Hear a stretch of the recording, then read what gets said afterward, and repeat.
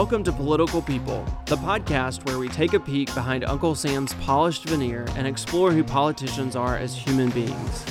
We hold the gotcha questions and throw talking points out the window to focus on what makes our public servants unique and inspiring individuals. I'm William Haynes, and this is Political People. I'm tired of politicians who talk about family values and don't value families. What a greeting. This is like winning an Oscar, as if I would know. I'm so old-fashioned that I believe in forthwith. Part of the beauty of me is that I'm very rich. And now, my friends, in a phrase I once addressed to others, God bless you, and God bless the United States of America.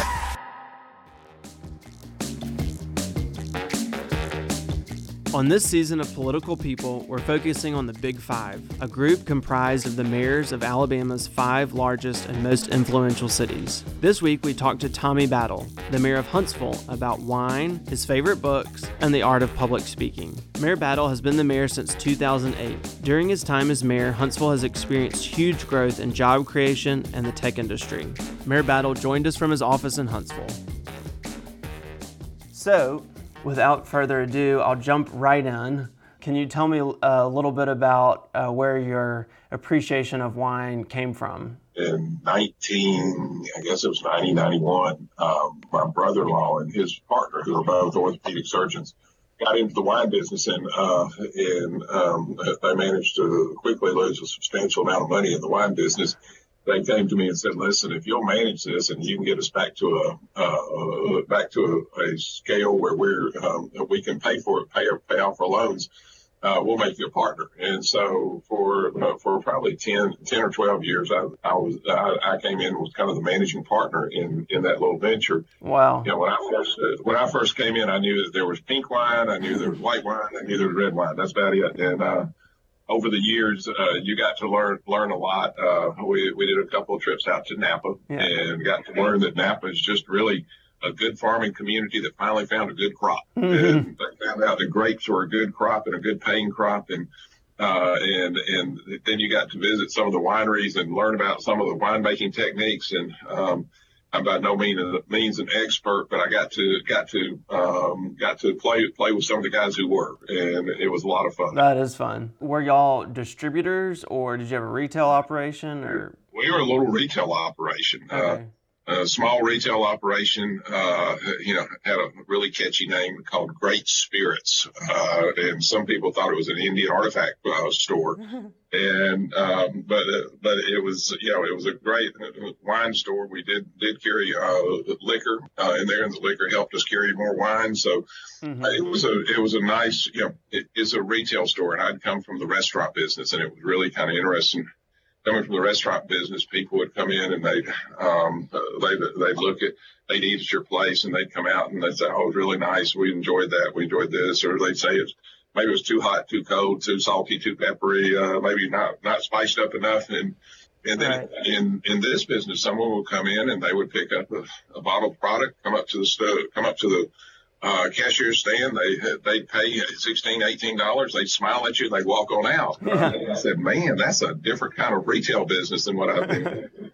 But really, it helped me, I think, to be a better mayor, because you had to go through when you had to pay sales tax, or you have to pay privilege tax, or you have to meet the rules and regulations of the ABC or the state or the city even. As you went through that, you remember each one of those things that you went through, and then as a mayor, you can remember that why it was important, and the things that you do in city government that you add to the burden of a small business person. You learn real quick that that's something serious that you right. need to look at very heavily. So, who do you like to drink wine with? Mostly Mrs. Battle. At the end of the day, when we finally light at home about 6:30 or 7 at night, or maybe it's at 8 or 8:30, having a glass of wine and just talking over the day's events, and having, as a married couple, you need to have your obligatory talk time. The right. talk time at the end of the day that you can sit down and have 45 minutes to an hour just to kind of catch up with each other. That's my favorite person to drink with. One thing you said that was interesting to me is the part about Napa being a farming community that found a good product. I actually, about a month ago, went on a trip to Napa with some friends, and I was really struck by that it really is a true farming community still. It still feels that way. They still swap products and gear, and they do whatever it takes. They kind of have that esprit de corps that you find in a farming community, and the appreciation of the soil and the techniques. That, honestly, to me, that was the most fascinating part, was just kind of learning about the farming aspect. Yeah. And all the people out there, I mean, they're so friendly because, they like to talk to their customers. They like to talk about how they do it. They remind you of the farming community that you would find up here in the Greenbrier area, where you can talk to them about, how they do cotton, how they do soybean, what they do, rotation of the crops and everything. Mm-hmm. And they love to talk about it. And Napa is just a place. I mean, they planted lots of different agricultural crops until they finally came down with grapes and figured out that grapes would grow there very well, and that there was a use for the grapes. And and most of the first farmers ended up just growing grapes and selling them off in mass, in bulk, to somebody, and then they would take it and make either wine or grape juice out of it, or some of them made vinegar. But now. Now they've gotten into where they're, I guess, what we would call vertically integrated, where they grow the grapes and they actually do the product there, then sell the product just directly from the winery there. Yeah, it's really fascinating. Well, so I'd love to jump from there and talk a little bit about kind of your early life to now. So can you tell me a bit about how your upbringing or your family impacted who you've become, where you are today? I started off, I grew up in the restaurant business. My dad was part of Britling Cafeterias, which is a lot like Morrison's Cafeterias to others in the state, or Piccadilly. And when we were growing up with that, our holidays and vacations meant that we went to the restaurants and helped at the restaurants, and maybe helped pass out Christmas turkeys or Thanksgiving turkeys and dressing and gravy and stuff. And, you learned a work ethic there. When I came out of school, my dad had just moved into an ownership position in the chain. And he said, "Come on in with me. Let's see if this works." And I think that those early days in the restaurant business were what taught me, taught you customer relations. It taught you, I was 24 years old. I owned my own restaurant. So I was the HR manager, the PR manager, the accountant, the bookkeeper, some days the cook, some days the bottle washer. And I got to do a little bit of all of it, but those were great days to teach you all the aspects of what it took to be in business, what you needed to do to be in business, and how you could make a business work. Right. And you relay each one of those skills back over to city government, because city government is a big business. It's a $333 million a year business that you put the same principles to that you did to your $2 million a year restaurant. Mm-hmm. So when you were working in the restaurant business, was that in Birmingham? That was in Birmingham, and I moved to Huntsville to purchase one of the units at 24. I moved to. I was working with the chain, and they decided to sell all the units out. Remember, my dad said, "Come on here, let's see if we can make this work." Well, they decided to sell all the units out, and I decided I better get a job somewhere else. and they said, "Well, no, we got that unit in Huntsville. We haven't been able to sell it, and we have a bank loan. And we'll let you assume that bank loan and pay it off. And, in 6 years, you'll own your own restaurant debt free." And so I came at 24, and I thought I owned a restaurant. It owned me more than I owned it. And in those early days, you didn't have an off day. I mean, you were there 24/7, and you were going to make it work. You were determined to make it work one way or the other. And so I worked a lot of hours those first three years until we could figure out how to get an off day. But what a great experience in business and learning how to do business. I mean, it was a deep dive into how to do business, and a trial by error sometimes. That's really interesting. And so I also read that you sold flowers to girls on bid day at Alabama. Can you tell me a little bit about that? Oh man, that was a campus welcome company. Was that two friends and I? We were as we were finished up school one year, we said, there's a business opportunity out here. And we always watch the guys, though. Mars Deeds made $1 million before he left the University of Alabama through doing little things. And we saw that there was a business opportunity at the university. And so we went to the Panhellenic Society. A good friend, Nancy Trainer, was running the Panhellenic Society. And we said, listen, can we, if we split some profits with you, can we get the list of girls coming down for Rush? And she said, what are you going to do? I said, well, we're going to send a letter to their parents telling them that normally, FTD flowers were $23 a dozen, and we had a source that we could provide them for $18 a dozen. And your daughter is first time away from home, and she's going through Rush. And if she selects a sorority, you can show her how you compliment her on her choice with a dozen roses, or if she decides that the sorority isn't her way, you can show her you love her and send her a dozen roses. And so she gave us the list. We promised to pay her a percentage of what we made out of it, or the Panhellenic Society, a percentage of what we made out of it. And we sent out, and we each put in, I think, $400. And at that point, $400 was a lot of money to us, because that was our date money for the university. And we each put in $400. We sent out the letters. I'll never forget. We sent them out something like, I think it was July 15th. We sent out the letters. The first week we got 2 responses, and we said, "Man, we've lost all our money. We're dead meat." And the next week we got about 8 responses. And then the next week we got about 340 responses. Oh my goodness! And all of a sudden we were in the cash. We knew that we could make this work. And so on Rush Day we went out and we took flowers and put them at each sorority, and then took them to the dorms for the girls who had decided that sorority wasn't for them. And we made sure that everybody got the flowers. And I think we got 1 complaint from the Better Business Bureau, and we made sure that we answered that complaint. And we ended up with a successful business venture. And it was really kind of interesting. My 2 friends and I, we got together at the very end of it, and we said, we made money on this. We were really surprised at ourselves. And that's awesome. And it was a little bit of a profit thing, but we really thought that we had made it. And then about 3 or 4 months later, we got a call from a lady who worked for the city of Tuscaloosa, and she was in the clerk treasurer's department. She called and she said, "Are you Tommy Battle?" And I said, "Yes." And said, "Are you the one who owns Campus Welcome Company?" And I thought she was going to give me accolades or something. I said, "Sure, I am." She said, "Well, did you buy a business license to do that?" And I said, "No, I didn't really even consider that. We were young and dumb, right? and didn't know what we were doing." So she said, "You better get down here and talk to me." So we went down and talked, and we had a great talk with her. We walked her through everything that we did and all the things that we've done. And she said, "Well, this is for this year, and you're not going to do it again. You're not going to do it again this year." And we said, "No, ma'am, that's it." And she says, "Get out of here, and next time you do anything, make sure you get a business license." What a learning experience. Yeah.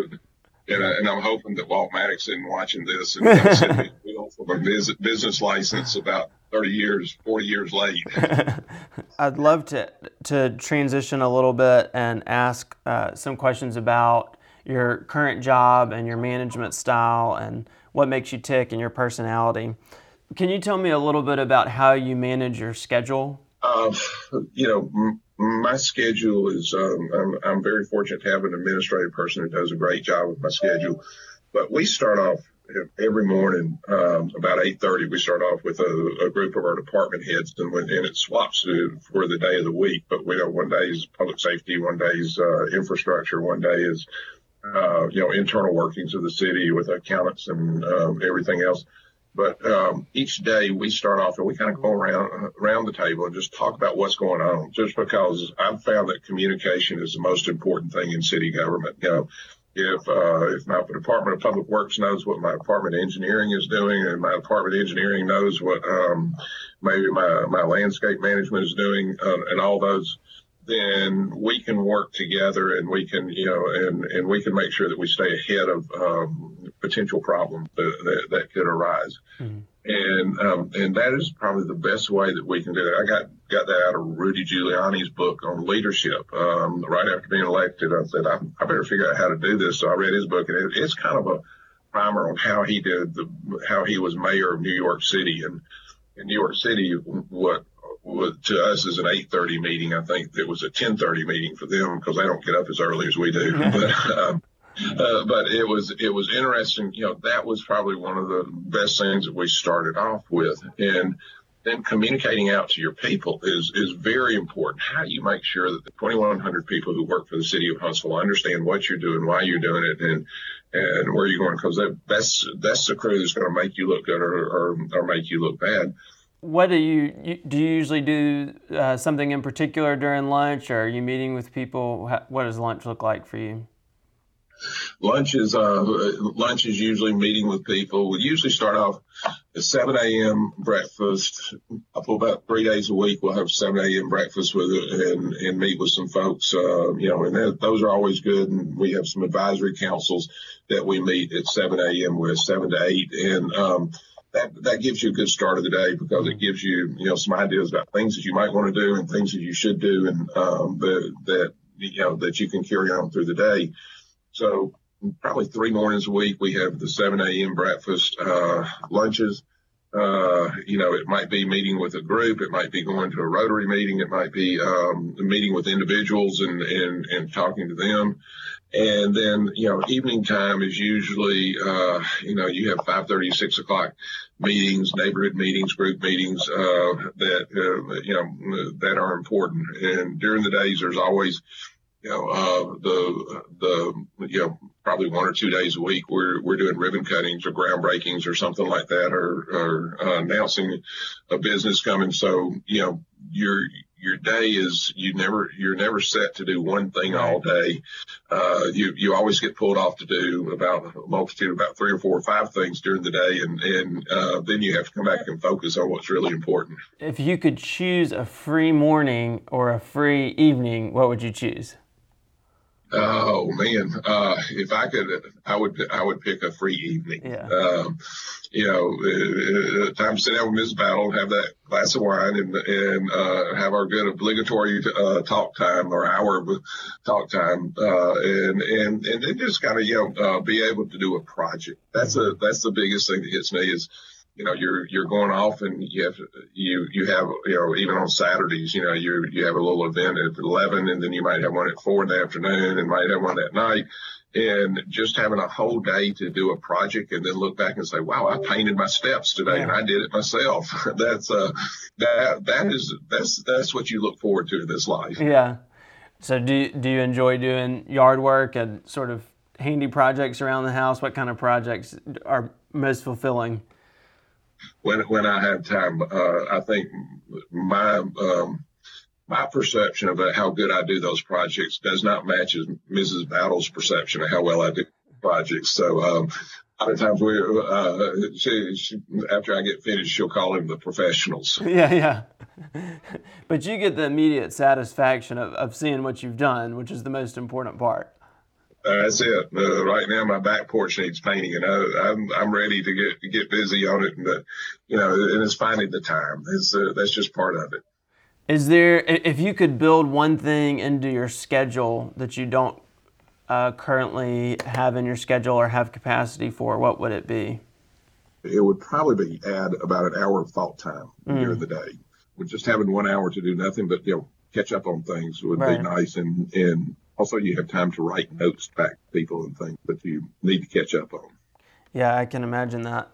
If you had thought time or downtime built into your day, outside of reading, is there anything else that would be that would help you kind of gather your thoughts or think well? Yeah. I like leadership books. I like leadership audio tapes. And when I work out in the morning, I start off at 5, working out in the morning. I listen to the audio tape while I'm on the Stairmaster, doing my first 25 minutes. I really got into those when one time we went down to University of Alabama and went through the athletic department. And they were talking about Coach Saban still has leadership people that he talks to on 2 or 3 times a week. And I thought, wow, he ought to be writing the leadership books rather than talking to somebody. But he always, has that attitude that I want to get better. I think that's what each of us have to have. We have to have that attitude that even though we think we know some things, we still need to get better. And every day is a day that you can work to get a little bit better. And those books are very helpful in that. I love that perspective and that humility. And I do want to circle back to books in a bit, but I want to ask a few more questions about kind of you and what makes you tick first. So would you say you're an introvert or an extrovert? I would probably, when I first came in, I think I'm an introvert, really. And that's kind of, strange to be out there and meeting everybody. When I first came in and we would go to events and everything else, I was trying to remember everybody's names, say the right thing, do all this stuff. And I would come away really, really tired out of those. And then we did some personality profiles in one of the courses that we were in or something. And maybe it was a leadership course that we were in. And it came out, I think, that I was an introvert, but I had some extrovert type tendencies. And they said, well, that's why you feel tired after you go out to those, because it's not your favorite thing to do. Now, after 10 years, it's gotten much easier, and you've caught up on all the names and everything, and it's easier to go to events than it was, when you were first elected. So, that's interesting. And I would probably have to say if I have a tendency, it would be a tendency to be an introvert. Mm-hmm. How do you feel about public speaking? I've gotten used to public speaking and very much used to it. I do better in public speaking if I don't have notes, if I don't have a script to follow or something like that. If you can kind of do it from your heart and say what you think. And as mayors, I think we probably have more opportunity at public speaking than most people do in any political life, because, we go to the PTA and we get up and speak. We go to the Chamber of Commerce, we get up and speak. We go to a neighborhood meeting, we speak at it. We have a ribbon cutting or a groundbreaking or anything else. We get a lot of opportunity to do public speaking.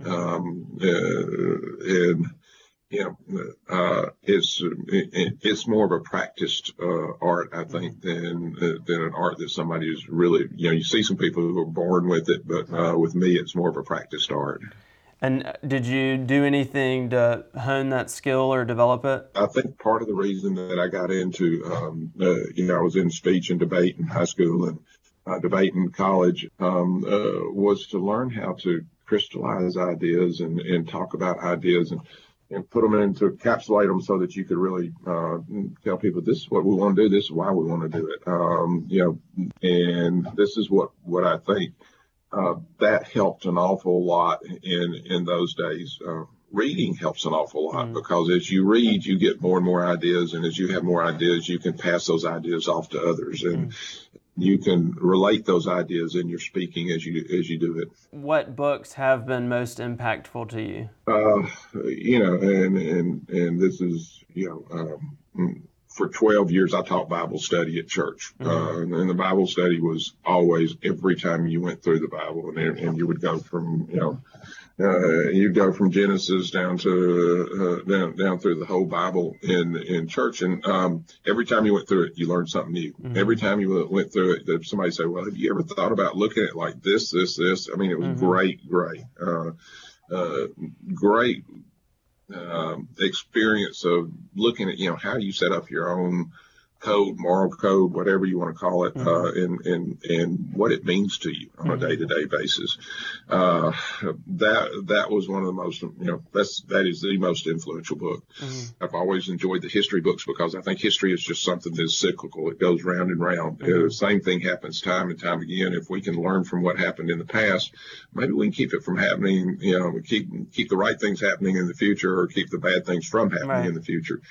And so many of the history books that I've read have had a profound impact on me. Some of the Leon Uris books, some of the books that people have forgotten, Ayn Rand, Atlas Shrugged, some of those books.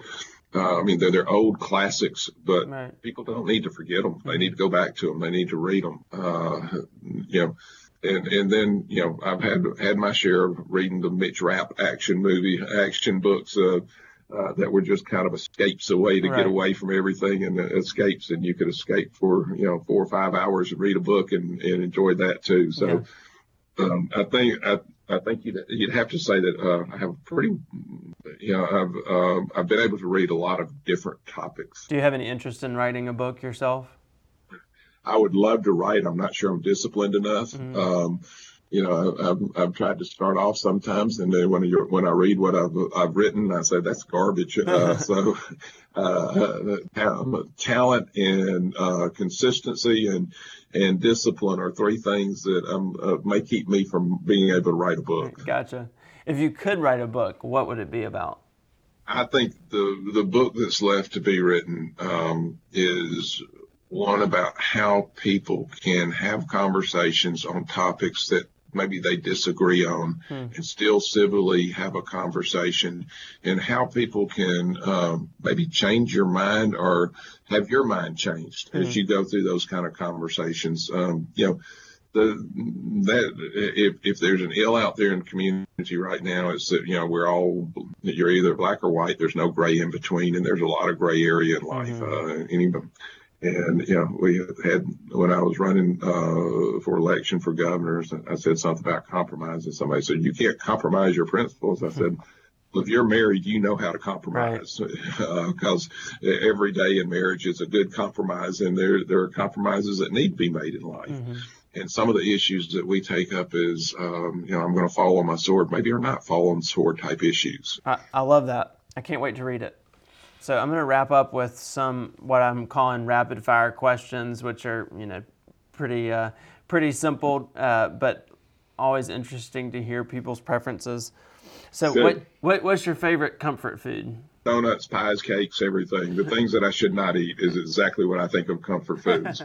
Gotcha. And do you prefer coffee or tea? Coffee. Do you have a favorite sport to follow? Favorite sport follows football. I watch football, college football, on the weekends, and that is the one time that I do kind of put my schedule on hold and said, the 2.5, 3 hours, 4 hours that we have on TV, those are the times that I'll block out. Gotcha. Do you get to go to many games? I'm down for, usually I'll go down for 1 or 2 games, but it's, it just depends on schedule. Right.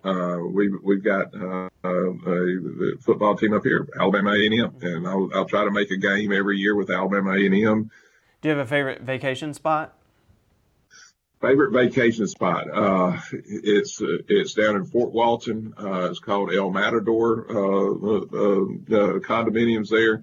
They are not the nicest condominiums in the world, but Mrs. Battle and her sister went in partners on one a long time ago, and it's a great place because you can get down there, you can read books, you can watch movies, and you can just get away from everything for a couple of days. If you could meet just one person, who would it be?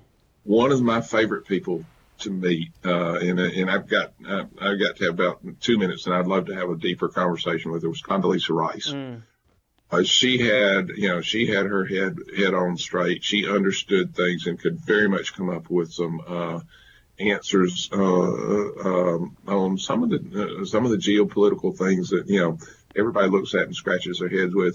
She's been there, done that, right. And she was one of my favorite people to meet as we've gone through, the past 11 years. Right. She was a special person. I would love to meet her and spend some time with her and just hear more about her perspective. I'm sure it's fascinating. What's the most trouble you got into as a child? The most trouble I got into. Let's say my dad was pretty strict on us and made sure that we did the right thing. But there was time, I guess I was 8 or 9, and I got a new watch, and I think I got it for my birthday. I got a new watch for my birthday, and I don't know what, but I wanted to see what made it tick inside. So I got something, and I pried the back of that watch off and looked inside and everything, and I couldn't tell anything from Adam, but I tried to put it back together. It wouldn't go back together. And so I told my dad, the watch broke. And so he took me over to see, over to the drugstore where he had bought the watch. And Mr. Box ran the drugstore. Dr. Box ran the drugstore. Dr. Box looks and said, well, there's a scratch mark on the back. Did you try to open it? And I had to fess up at that point. And then my dad took me home. And then even after the spanking and everything else, he made me go back and apologize to him. That was a pretty good lesson to learn about. You don't mess with dad, and you don't mess with people, and you better be straightforward with them. Okay. That's a good one. So just in wrapping up, is there anything currently going on or in the near future going on in Huntsville that you're especially excited about? The future for us looks very, very bright. It looks great. I think we're taking care of for the next 5-10 years. Our biggest thing is making sure that we're ready for the 10, 15, 20 years from now, and putting those foundational blocks in place so that we can be a success 10, 15, 20 years from now. That's awesome. And how can people stay informed about what you're up to?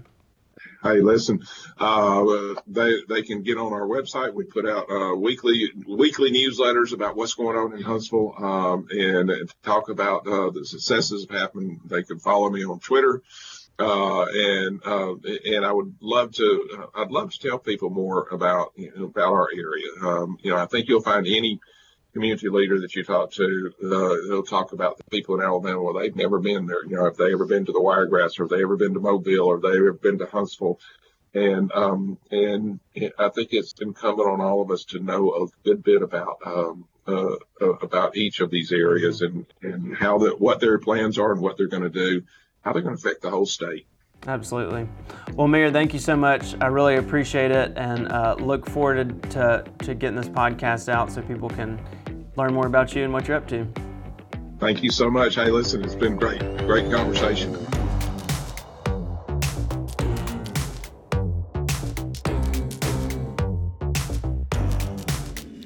You can keep up with Mayor Battle on Facebook and Twitter. Next week, we'll dive in with Mayor Randall Woodfin, the mayor of Birmingham. Political People is created and hosted by me, William Haynes. The podcast is produced by myself and Joel Sappington, and this episode was recorded, mixed, and edited by Joel Sappington. Intro music by Rex Banner. Episode music by Ian Post. Big thank you to Mayor Battle and his team for giving us their time. Special thanks to Wendell Kimbrough and friend of the show, Unity Fiber. If you have a connection to a politician that would like to be on our show, please email us at politicalpeoplepodcast@gmail.com. You can find more episodes wherever you listen to your podcasts, and we'd love it if you would rate, review, and share this so that others can check out what we're doing. I'll see you next time, and until then, don't forget to love on your politicians. They're people just like you.